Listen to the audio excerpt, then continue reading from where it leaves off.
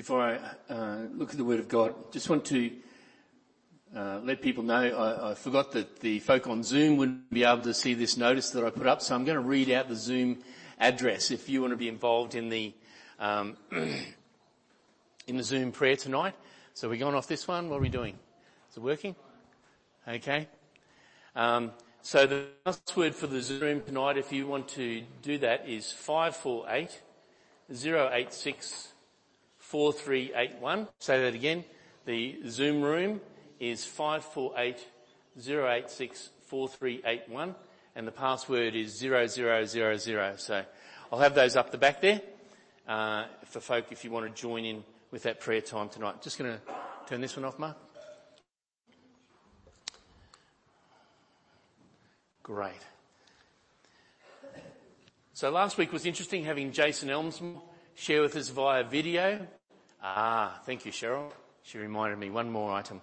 Folks, we're going to spend a moment praying. If you hadn't received the text prayer message this week, you wouldn't know that Leanne Crowther's mum passed away this week. So let's pray for her and her family right now.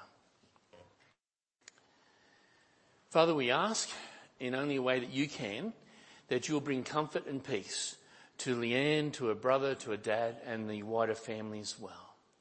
Thank you, Lord, for this past week when she was able to spend some time with her mum and revisit the good memories of the past. We pray, Lord, that they'll be fixed in her mind in the days ahead. And we ask, Lord, that you'll be her comfort. We thank you that she loves you.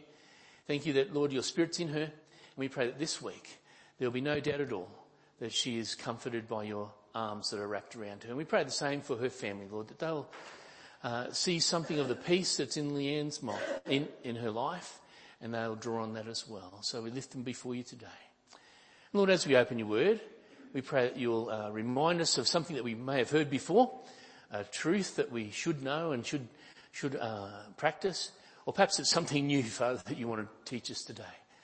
We ask that we'll be open to what you have to say to our hearts and minds. In Jesus' name we pray. Amen.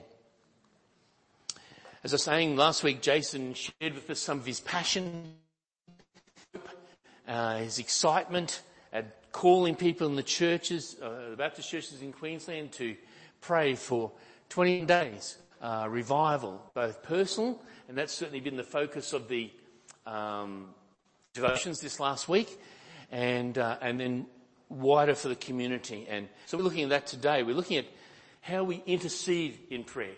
How do we pray in prayer for one another, for our community? And I trust that you might have some hooks to hang some things on today as we look through the scriptures together in this time. Jesus teaches his followers, and we saw that last week, to pray, your kingdom come, your will be done on earth as it is in heaven. Do you know that was an essential part of the life of the early church? They were a church that was based on prayer.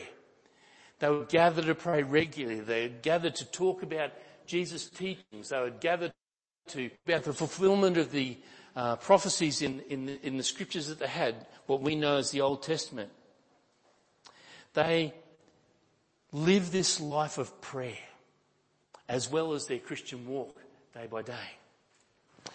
And the good news continued to spread into places where Jesus hadn't been in his 3 years of ministry. The good news of Jesus continued to spread. People were being prayed for and healed. People were hungry, were being fed. Those that were poor, the good news was given to them and their lives were changed around. The kingdom of God in that early church had broken into the world, and God was doing some amazing things. I would be happy to be a part of the church. What about you? But sadly, not everybody in the community was happy that this was happening. Herod Agrippa, he was the Roman ruler of the day in Judea. He was not a happy king, because this minority called the Way, followers of the Way, was growing in popularity, was growing in respect, was having a significant influence in the communities. He was not happy about it because he was sensing a loss of his own power. So he chose to do something about it. We're going to be looking at Acts chapter 12 today, so if you've got Bibles there, turn to Acts chapter 12.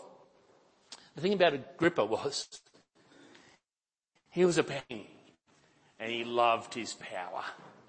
He was a powerful king appointed by Rome, and he loved his power. And the way he kept peace at that time was to oppress any minority in his region, so that anybody who was against him, he got rid of. That was his style. That was the way he did not like the spread of the gospel. He did not like the church.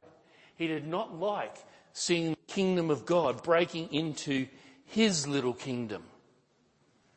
So he decided to do something about it. Reading from Acts chapter 12, verse 1 and 2. And this is what it says.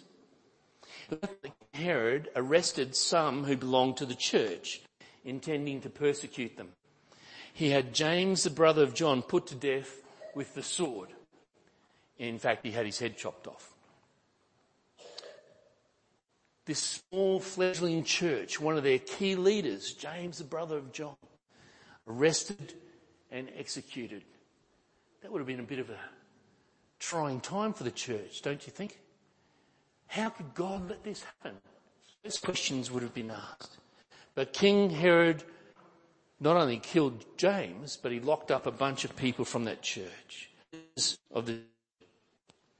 He was not a good king. And the church was devastated by the loss. I think we would be too. If I was in that situation, would I continue to stick my head up as a leader in the church, or would I pass the mic on to somebody else? I hope that I would not have been tempted to pass the mic on to somebody else. Verse 3.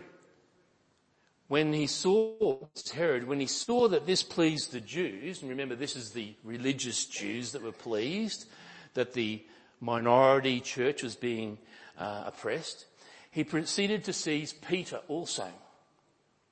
This happened during the Feast of the Unleavened Bread. And after arresting him, he put him in prison, handing him over to be guarded by 4 squads of 4 soldiers each. Herod intended to bring him out for public trial after the Passover. So Peter was kept in prison, but the church was earnestly praying to God for him.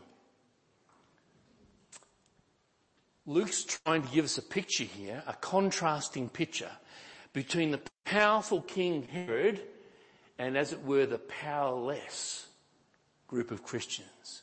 What could they do about it? They didn't have the army. They didn't have the muscle that Herod had. What could they do? Everybody knew what was going to happen next. They'd seen it happen with James. What was their expectation? That Peter would probably be killed as well. Herod was making sure that nothing was going to deter his plan. I wonder if he had heard of Peter's previous miraculous escapes from prison when he walked out the gate. I wonder if he was trying to deter that. So he had 16 soldiers, 4 shifts, and 2 of them would have been chained to Peter, 2 would have been standing watch. That's how much he wanted his plan to be fulfilled. So Luke is contrasting the power of Herod with this little group called the church. Did they have any military power? No. Did they have any weapons? No. They have no political sway. They are a minority. The only power that they have is what? To pray. The only power they have is to pray. I've just been reading a book last couple of weeks, When People Pray. And this chap made a statement. He said, there is no power in prayer. The power is in the one that you're praying to. When we pray, we can mouth the words, but who we're praying to has the power to act. The power they had was in the one that they were praying to, their Heavenly Father. Luke records that they are earnestly praying. What does this mean? It's earnestly praying. We don't use that word earnest much these days. But it's the same Greek word that Luke uses when he records Jesus praying in the Garden of Gethsemane. Just like we heard last week, Father, if it's possible, take this cup from me. Jesus was praying earnestly, so much so that the blood was flowing from his head as he was intensely in prayer, crying out to his Father. The church of that day was praying earnestly, fervently, passionately, unceasingly for those that had been captured and imprisoned. Now, I don't know if we fully understand the earnest prayers aspect. There are earnest prayers, and then there are prayers that you pray when you're looking for a parking spot at the shops. Yeah? Or there's earnest prayers, and there's prayers that you pray when you're a sick pet at the home group or something like that, you know. How would you pray if Pastor Jeff or Pastor John were imprisoned for our faith? It'd be different to praying for a parking spot, wouldn't it? Well, that's what these people were doing. They were praying for Peter, even though the possibility might be the same as James when he would be beheaded. They were praying earnestly, passionately, unceasingly. I want to ask you a question. What is it that you're praying earnestly for today or at this time in your life? What is it that you're praying earnestly for? Passionately, unceasingly. Prayer is personal. Prayer is praise. Prayer is also intercession. It's that coming before God to seek his will and to ask that his will be done. It's praying on behalf of somebody else, somebody who has a need or perhaps they're suffering in some way. It's that prayer which asks God to intervene in power in that person's life. For his will to be done, for his kingdom to come on earth in this broken world. This is the prayer of intercession. This is the prayer of asking God to intervene on somebody else's behalf. This is earnest prayer. And for earnest prayer, two things have to happen. First, you have to care about the person that you're praying about. You have to care about that person. And then you must believe that God cares about them too. If those criteria are met, then you're able to pray earnestly. You're not indifferent to their need. You don't believe that God is indifferent to their need. If you believe that, then you'll not pray earnestly. So I wonder who God is putting in your heart to pray for earnestly today. Someone that you know God cares about. Acts chapter 12, verse 6, the prayer in that early church, the people were praying earnestly for Peter, for his release. Verse 6 says in chapter 12, the night before Herod was to bring him to trial, Peter was sleeping between two soldiers, bound with two chains, and sentries stood guard at the entrance. So 2 soldiers chained to him and 2 at the entrance. Verse 7, suddenly an angel of the Lord appeared and a light shone in the cell. He struck Peter on the side and woke him up. Quick, get up, he said, and the chains fell off Peter's wrists. Sounds like a movie, doesn't it? Amazing. Then the angel said to him, put on your clothes and sandals. And Peter did so. Wrap your cloak around you and follow me, the angel told you. Have you ever wondered about that story? Have you ever put yourself in that situation and thought, what is going on here? I don't know about you, but when I think of Peter sleeping there, it says, the angel said to him, get up and put your clothes on. Now, either he was wearing his undergarments or he was naked and chained to 2 soldiers. Now, I don't know that I'd get to sleep. But he was sound asleep to the point where the angel had to poke him and say, wake up. So was that a peaceful sleep? Was that a restful sleep? Was that a God-ordained sleep? I think so. In the circumstances that he was in, chained to 2 soldiers, with 2 soldiers guarding him there, the first message he hears from that angel is get up and get dressed. Let alone the fact that they didn't have electricity in those days. And this light shone in the cell. To me, that would have freaked me out first of all. And I've read this passage a number of times and I thought, what were the soldiers doing? Were they asleep? Or did they not know what was happening? Well, were they oblivious to it? I don't have the answers to that, and don't think the Bible tells us either. But somehow God, in a miraculous way, made the chains fall off, and the angel led Peter out of the prison. Just amazing, amazing. Did he do this because people were praying earnestly? I suspect the answer is yes. Did they ask God to do this? Did they say, God, send your angel and wake him up? No. I guess they were asking that God would protect Peter and free him. How God chose to do that was up to God.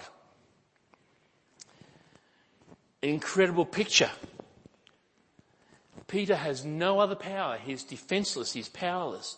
The only power he has working for him is the power of God as people pray on his behalf.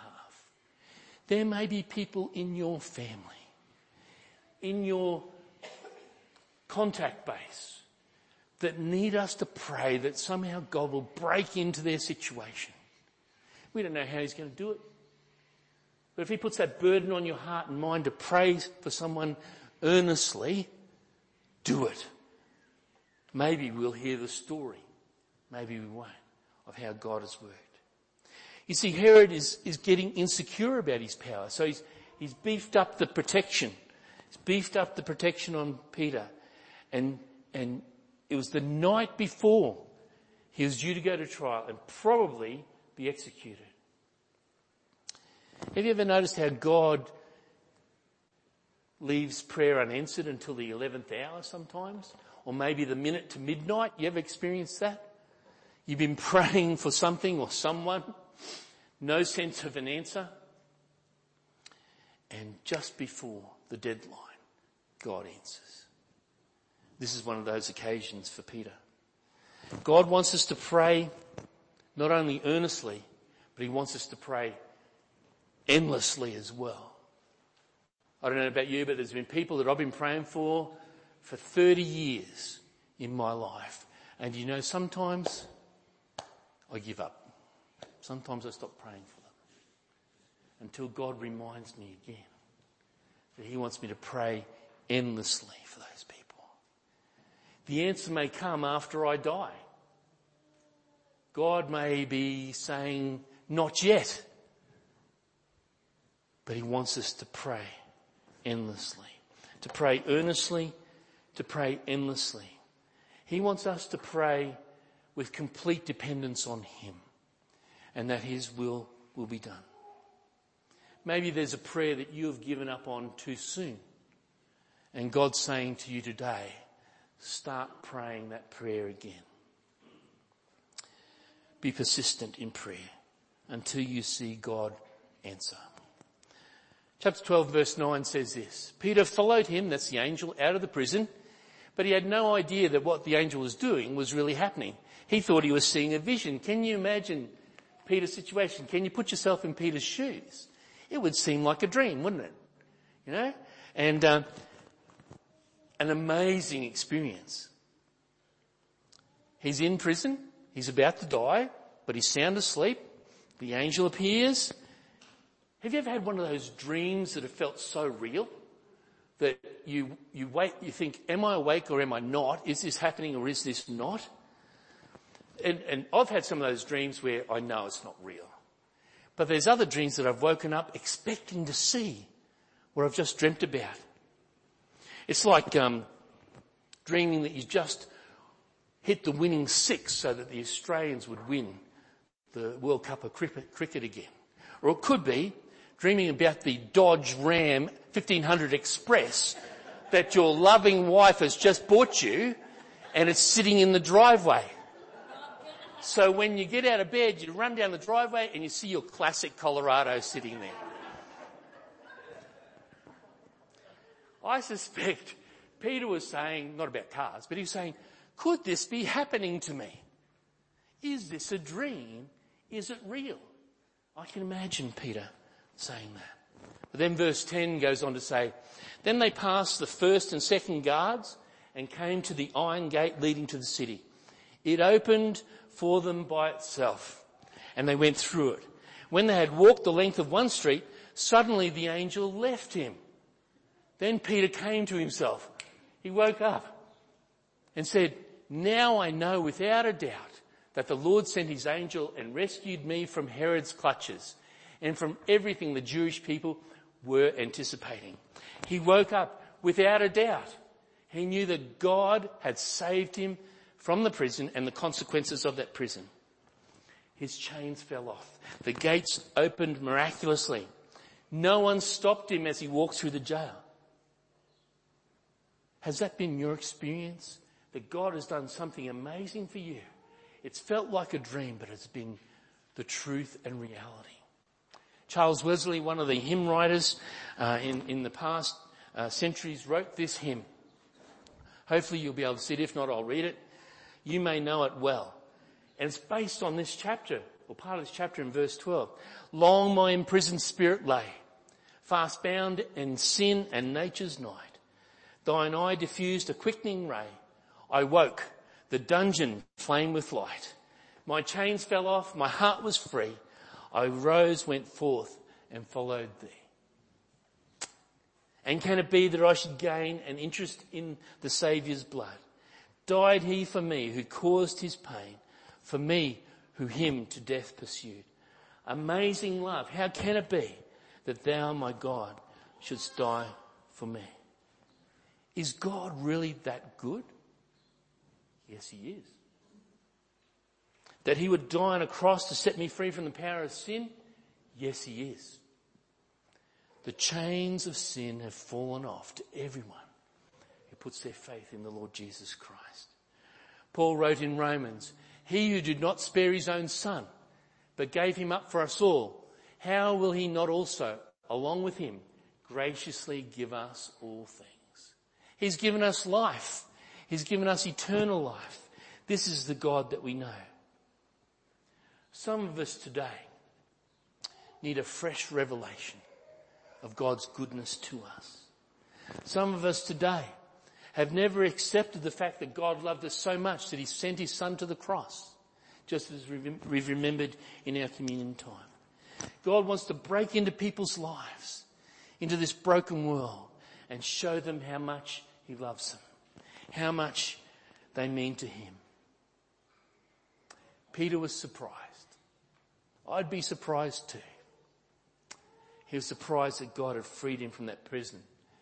But he wasn't the only one that was surprised. Chapter 12, verse 12 reads this. When this had dawned on him, Peter, he went to the house of Mary, the mother of John, also called Mark, where many people had gathered and were praying. Peter knocked at the outer entrance, and a servant girl named Rhoda came to answer the door. When she recognized Peter's voice, she was so overjoyed, she ran back without opening and exclaimed, Peter is at the door. You're out of your mind, they said. When she kept insisting that it was so, they said, it must be his angel. What were they praying for?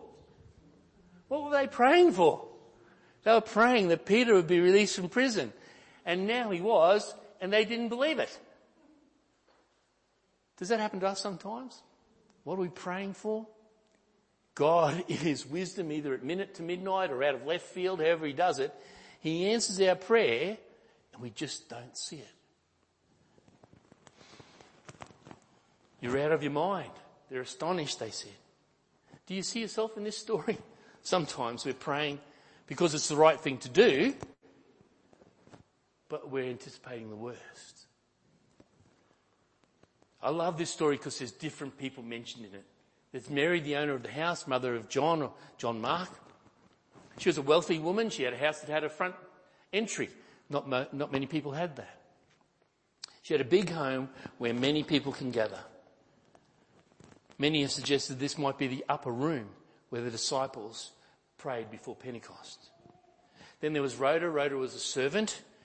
She doesn't have wealth or influence. She's a servant in the Roman Empire.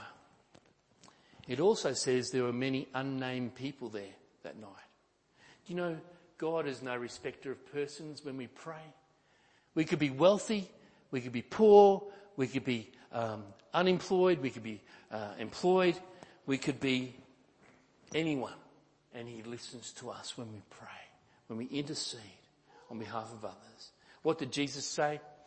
In Matthew 18:19 and 20 says, "Again I tell you that if two of you on earth agree about anything you ask for, it will be done for you by my Father in heaven. For where two or three come together in my name, there I am with them." God listens. The church, our church, is a big messy group of people called by God. Do you agree? Thankfully, we're not all the same. That would be boring. There are wealthy people, there are poor people, young people, older people, people that stand on stages, people that at times may feel insignificant, all sorts of people. And the blessing that God commands is that we pray together. It's exciting to hear that other churches throughout our state and in our region are praying together, whether it be in their small groups at home, whether they have special prayer times, whether they're praying together on Zoom. But they're praying together for these 21 days that God would revive his church in Queensland. There's a unity factor in that, isn't there? I want to encourage you to pray together in unity whenever you have the opportunity to. Whether it's face-to-face, whether it's online or whatever, pray together in unity. Because somehow God breaks into the world when we do that. Last thing this morning, I pray that we won't be like the people in that room that were praying. I pray that we will pray expectantly.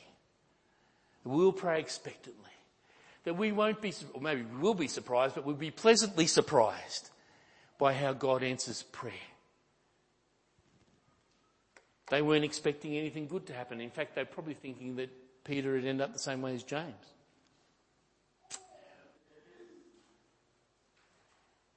I wonder, when we pray, are we just mouthing the words?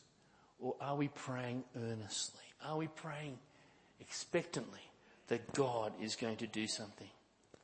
King Agrippa, the most powerful man on earth in that place, he was up against this little insignificant group called the church who prayed. But when they prayed, God moved powerfully. What does that encourage us? God moved sovereignly. We don't understand why he didn't move in the same way in James's life. We don't understand that. The Bible doesn't give us any indication of that. But we see without a doubt that the King on the earth is no match for the King of Kings. The King on the earth is no match for the King of Kings. There's only one sovereign King that we recognise, and that's the Lord Jesus.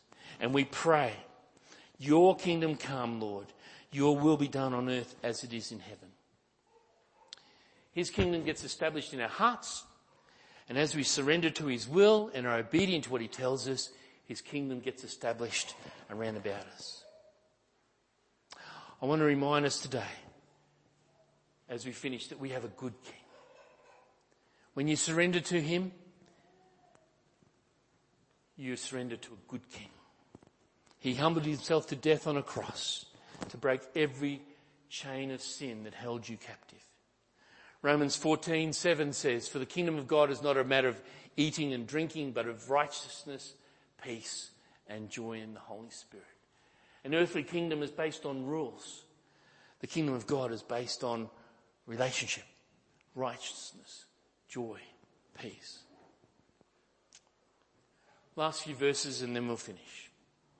On the appointed day, verse 21 in Acts 12, on the appointed day, Herod, wearing his royal robe, sat on his throne and delivered a public address to the people.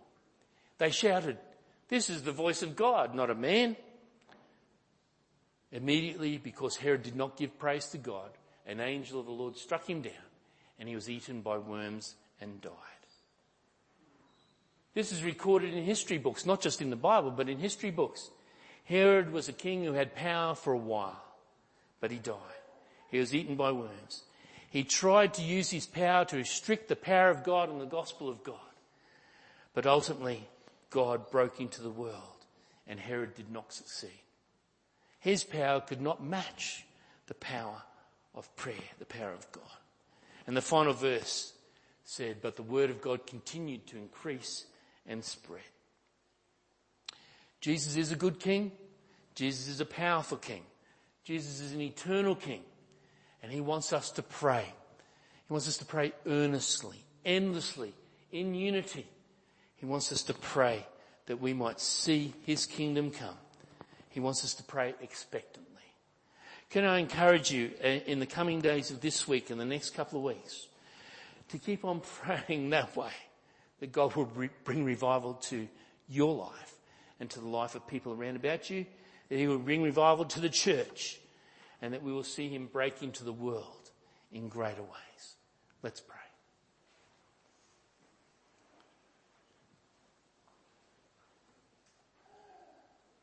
Father, thank you for your word this morning. Thank you for the miraculous story. Thank you for the people who prayed and the lessons they learned. Thank you that we see your hand at work. Help us to pray earnestly, unceasingly, in unity and expectantly. Help us to rejoice, Father, and to proclaim praise to you when we see the way you answer prayers. We want to be a church and a people that honours you. In this place, in this community, we pray this in Jesus' name. Amen. Thanks, Cheryl.